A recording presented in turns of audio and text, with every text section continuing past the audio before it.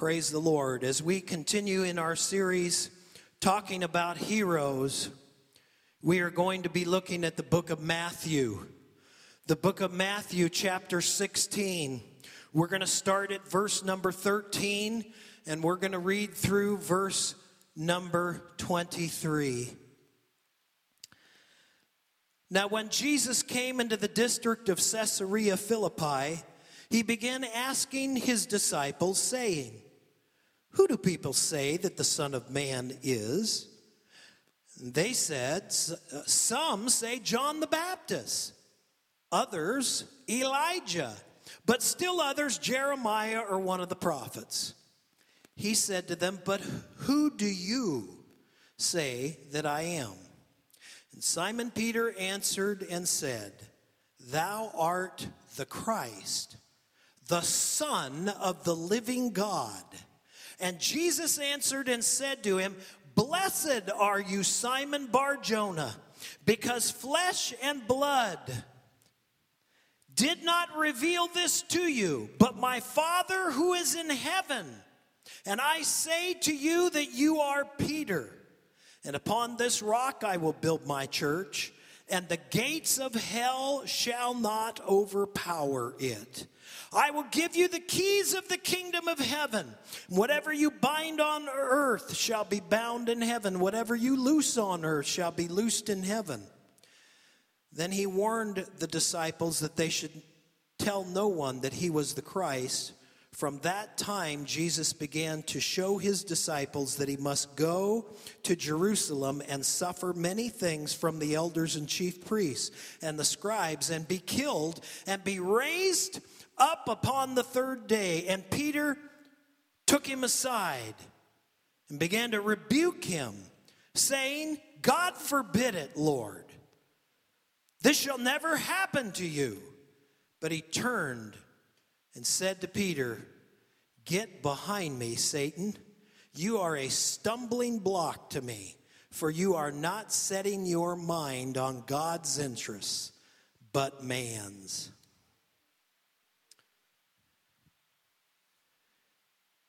If there is a scripture the church in America needs to hear today, it's that we would set our minds on him and not on man's plans. Not on what we want the church to be, but what Jesus has declared we are to be. What Jesus has declared that his church should be doing and should be being about.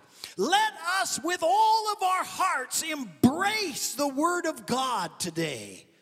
And let us say, "Lord, as far as it depends on us, as far as it depends on North Lake Church, may it be said about us, we will be about the will of God. We will be about the kingdom of God. We will be about him and him alone." Amen. Amen. I want to talk to you this morning about the boldness of a hero. Now, this whole series, I truly understand, and I want you to know that I, in my own flesh, read these stories in the Bible, and I think, Lord, those stories sound so good if you'll do them in someone else and not me. Isn't that true? I think if we're all honest with ourselves, I think all of us have trouble seeing us being used mightily by the power and the hand of God. But I say unto you, we need to, according to Scripture, get a different mindset. Our mindset needs to be changed in order to match the Word of God. Now, although last week I talked to you and told you that none of those in the Scripture would have considered themselves heroes, but they were used by God in a mighty way. They were used by God in a way that changed their world, in a way that brought life to their world, in a way that brought spiritual transformational change. May North Lake Church One of the reasons we did that image of the lake flowing is, you know what? The living water changes everything. The gospel is alive and well. The word of God has not changed. The word of God is the same. This morning I want to talk to you about the boldness of a hero. And we look at Peter, and I know that there's two different ways of looking at Peter's quality of boldness, and we're going to do that today. But I also want to remind us, in all of the characters that we have been going through, we talked about Moses. Moses said, look, Lord, I don't talk well. Find someone else. And God gave him Aaron, but he didn't need Aaron. God was sufficient. And as you look at all of the heroes we've talked about, even in every one, they all had incredible human flaws and sin. Not one of them without sin, and yet all of them used in a mighty way for God. What is the difference? I believe I want to talk about this morning that thing in the life of Peter. The first thing I want to talk about as we look at this passage of Scripture is Peter's boldness caused him to make the greatest confession of faith. It was Peter's boldness. Here Jesus asks a question of his disciples. Who do people say that I am? And that was the first question. He said, who do people say that I am? And then they go through, well, John the Baptist. Now, John the Baptist was no slouch. John the Baptist would have been great to be identified with. I mean, John the Baptist was a servant and a warrior for the Lord. And then he said, some say Elijah. Praise the Lord.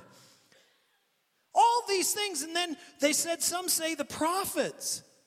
And then Jesus took it a little deeper. Said, yes, but who do you say? Who do you say that I am? And may I pose the question to you, until you ask that personal question in your life, I don't think will ever understand that what you really believe about the Lord in your life is how you're going to live your life. Ask yourself the question, who do you say he is? Is he the Son of the living God, the Christ, the Messiah? Hallelujah. Has he transformed and totally changed your life? Or have you somehow, some way, please hear my heart, not being condemning in any way, have you somehow come and had your life conformed into being good, but not being transformed by the power of God? Religion will not save you. A transformed heart by the power of the living God will save you. Thank you, Jesus. Peter's boldness caused that great statement of faith. This confession was not about empowering the Pope. Now hear my heart. I am not here to speak in any way that would purposely cause offense, but the word of God in truth is sometimes offensive. God did not allow Peter to make this statement because the power of the church was going to rest on the Pope or a denomination or any man. It wasn't going to happen. It wasn't about Peter when he made the statement. Peter made the statement, but Jesus himself even brought out the fact that without the Father, Peter would have never made the statement. It was only because at this moment, Peter had listened and heard from the Father, because Jesus said, "Blessed are you, Simon Bar-Jonah. You did not receive this of your own." This was a revelation from God the Father. This great confession, this great statement was not about Peter at all. It was not about that God was getting ready to raise up a denomination at all. It was not about that. What was it about? It was about the fact that God so loved the world that Emmanuel, God himself, was there. And he makes the statement, "You are the Christ," meaning Messiah. And then he says, "the Son of the living God." This was God Jehovah, the God of Jacob, Abraham, and Isaac. This is the only true God. Every other God is a small g. Every other God is man-made. Every other God is no God at all. But this, the Son of the living God, is in fact God Emmanuel among us. Hallelujah. And it was this confession, the rock in which the church would build itself on, was not Peter. It was his statement that Jesus is it. He is the one. The church was never to be about man. I think one of the things that has stolen the power of the moving of God in the church in America like nothing else has been the commercialism of the church. Not meaning a coffee bar. God doesn't care. Can I just say it? We try to make it about external things. Who cares? What is God going for? When I say commercialism, this idea that church is all about me is an epidemic. This idea that church ought to be about what I want and not what God says we need to be about needs to die in America. And the church of Jesus Christ needs to arise. The church that says we will do whatever it takes. We will do all possible to reach one more for Jesus Christ. We will do anything it takes other than compromising the Son of God. That we will not move on. You heard the message from the Lord. It all stands on the blood. It all stands on Him. That's the foundation that we have. Understand, how we reach people. Paul says, I'll use whatever method necessary. He's not hung up on it. There may, for all of you coffee drinkers, and please grieve it with me, there may come a time where coffee's not all that in a bag of chips. What are we going to do, America, when the coffee bars are removed? Do you hear me? If they are, may we never say, well, they ought to have coffee. Let's be about the kingdom of Jesus Christ. Let's be reaching people with the power of God's love. Let's be about seeing them transformed by the power and the blood of Jesus Christ. That's what the church is about. That's what the church was birthed for. That statement that Peter made is the statement that is birthed for the church. That it be about the Son of the living God. Hallelujah. Now, let's read this statement. Hebrews chapter 1, verses 1 through 3. God, after he spoke long ago to the fathers and the prophets in many, I have to get my breath. In many portions and in many ways, in these last days he has spoken to us in his Son, that he appointed an heir over all things. Through him he also made the world, and he is the radiance of his glory and the exact representation of his nature, and upholds all things by the word of his power. And when he made purification for sins, he sat down at the right hand of the majesty on high. Hallelujah! That's why we can have church this morning. That's why we can have church. Hallelujah. Praise the Lord. Praise the Lord. All right, let's move to the second one. Peter's boldness caused him to receive one of the Lord's strongest rebukes. Now here it comes. Peter, who jumped right out there and said, "You are the Christ, the Son of the living God," literally, in the next breath, has the audacity to grab Jesus like he almost put his arm around him and said, "Jesus, let me take you aside and tell you something here."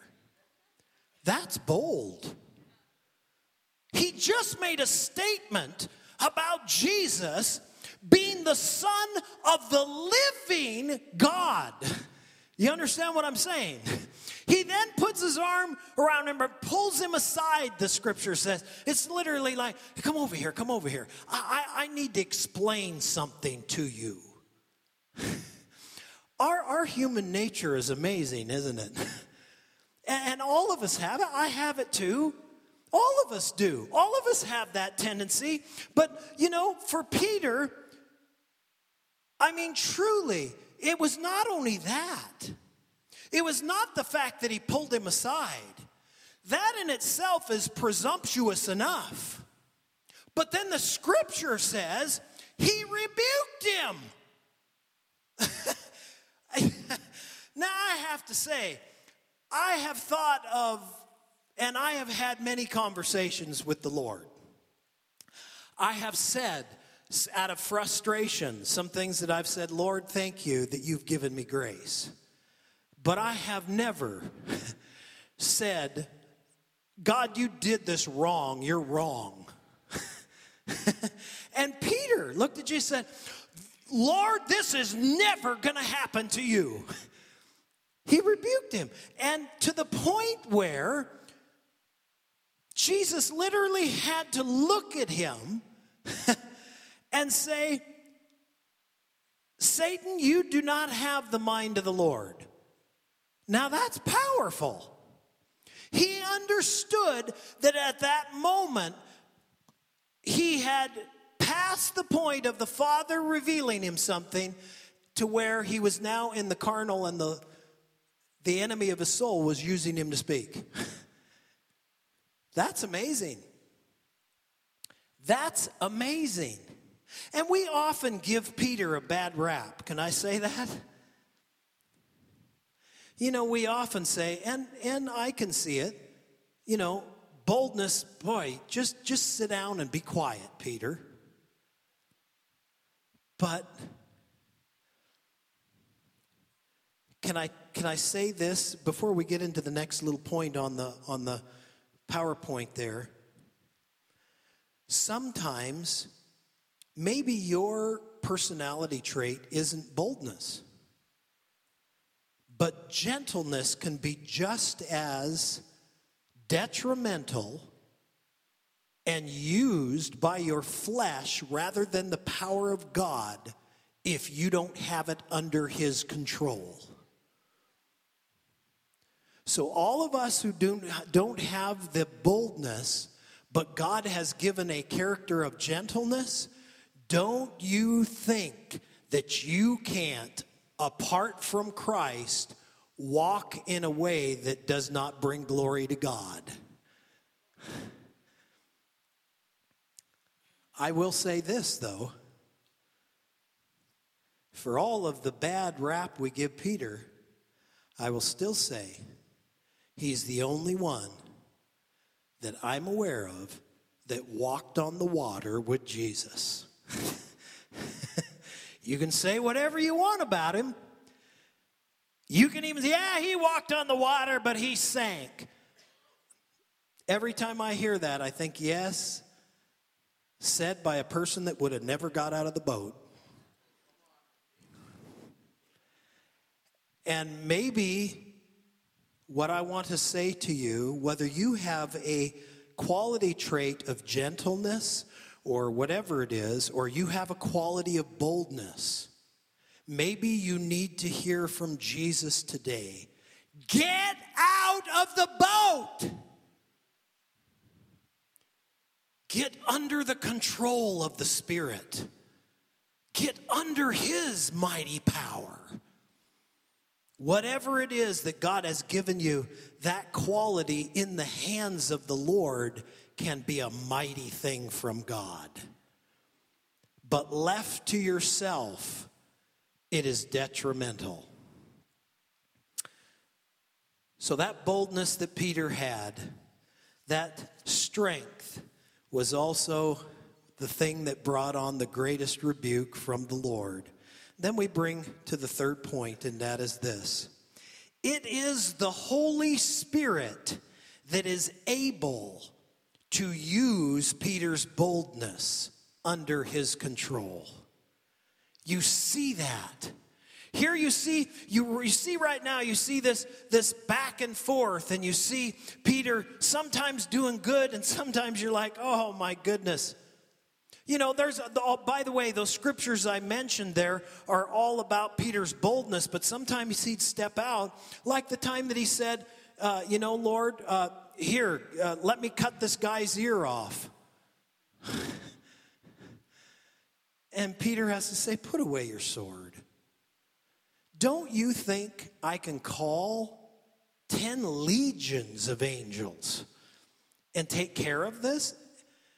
And so, what is it that marks the difference? I want to talk about that because I believe it's powerful.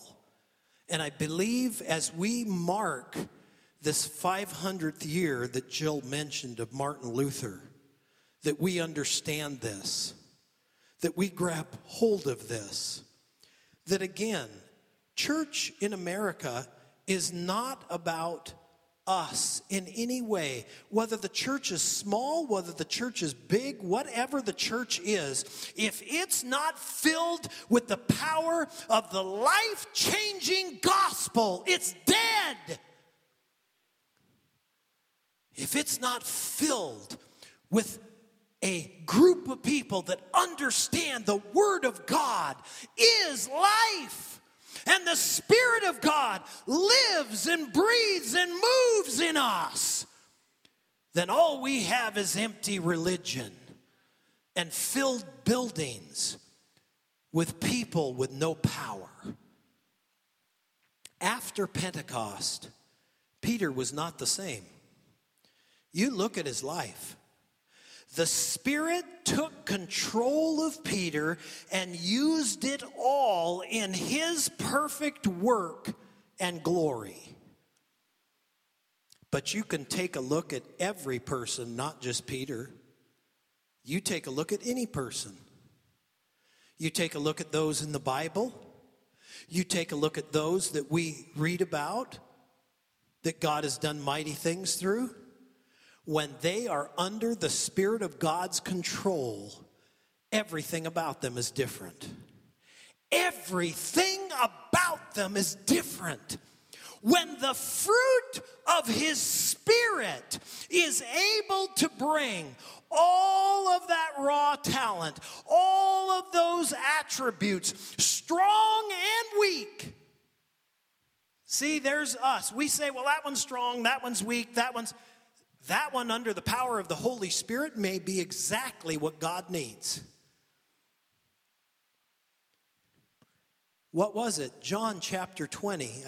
I cannot emphasize this enough. I was talking about it again with my father-in-law yesterday. John chapter 20, 21 and 22, after the resurrection of Jesus, Jesus does something. He stops and he breathes on the disciples, and they received the Holy Spirit. Well, I thought that was for the Holy Spirit to come. I challenge you to look in any other place in Scripture where Jesus did something and it didn't happen. You'll not find it. They received the Holy Spirit, the indwelling presence of God, now that Jesus talked about was around them, was now in them. When he breathed on them, it wasn't something that just was to happen in the future. It happened at that moment. And then he said, wait till you've been endued with power from on high. You look at that scripture, it doesn't say that the Holy Spirit came in them. It says the Holy Spirit came on them in power. Praise the Lord. Praise the Lord. So you look at Galatians 5 that I have listed there in our scripture verses. Those fruits of the Spirit: love, joy, peace, patience, kindness, goodness, faithfulness, gentleness. Pastor Brian, are you saying that under the power of the Holy Spirit, my gentleness can make me a hero for God? Absolutely. Absolutely. That's how God works. God can take a quality of patience. God can take a quality of faithfulness, something that we consider, oh, that's so insignificant, it'll never amount to anything. And under the power and the anointing of the Holy Spirit, he changes lives for the glory of God, for eternity. Whether you're a mom, a dad, or whatever God sphere of influence you have, you allow that quality under the power of the Holy Spirit to transform people by the power of God.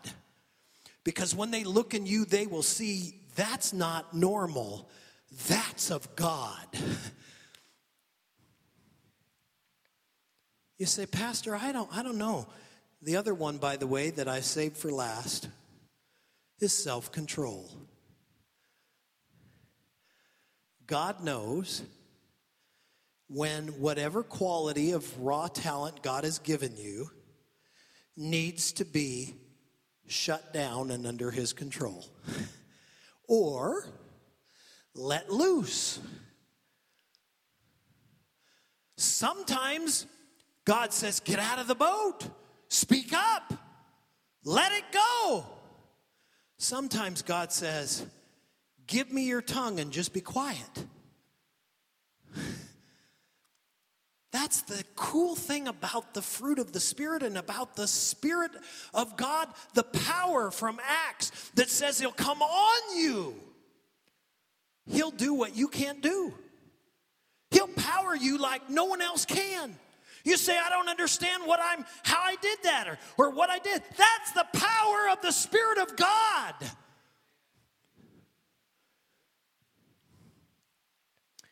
And he says, praise the Lord.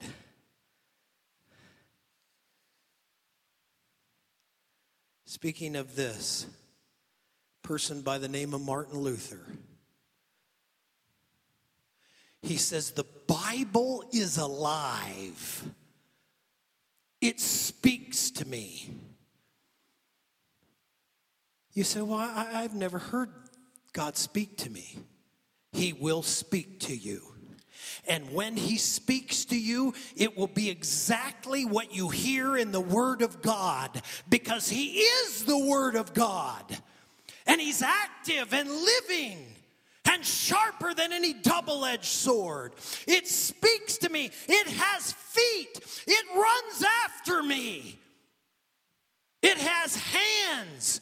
He apprehends me. If you have not felt that type of transformational change by God, I say to you that you need to say, Lord, have I had a religious experience, or have I had a changed transformational heart? Now you say, Pastor Brian, really? Yes, because God doesn't need our religion. He needs us to be transformed by the power of the living God. And when that happens, you understand the statement that Martin Luther made. Martin Luther, that man that in a time when they said a layman shouldn't even have a Bible in their hands, he began to read the Word of God, and the Word of God apprehended him. The Word of God ran after him. The Word of God spoke to him, and it spoke to him so strong, he said, I have to tell people, I have to let it out. He went and he told, and he made the other statement, a simple layman armed with Scripture is to be believed above the Pope or a cardinal without it. Praise the Lord! You have the power of the Word of God in your hand. It's life transformational. Praise the Lord. You are not ordinary.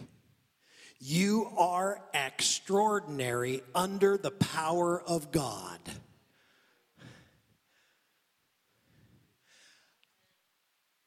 That last statement's important so that we understand it's not about us.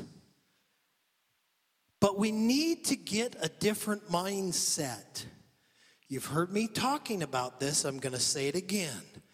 God's kingdom has never been about an elite few. God's kingdom is about you and the church being released in the power and the might of the Spirit of God. You're extraordinary through God's power. You're not ordinary people. When people see you, pray they don't see you, they see Jesus. Hallelujah. Praise you, Jesus. Praise you, Jesus.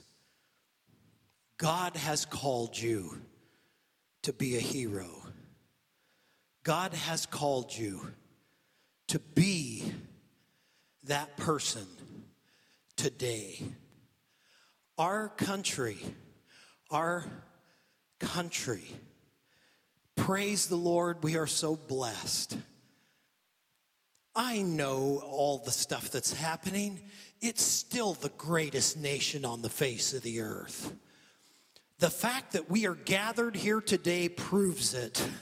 The fact that, thank you, Jesus. Give him praise, but pray for our country. That God is giving us, I believe, an opportunity to say, Lord, we are not going to make the church about what we've made it. We're going to stand on the power and the presence of God. We're going to go back to the book. We're going to release the people in the power and the presence of the Holy Spirit. And we're going to see our communities change. We're going to see our school system change. We're going to see our government changed. You say, wow, you're talking radical. Yeah, that's how God works. Through ordinary people under the power of God doing extraordinary things. Bow your head with me this morning.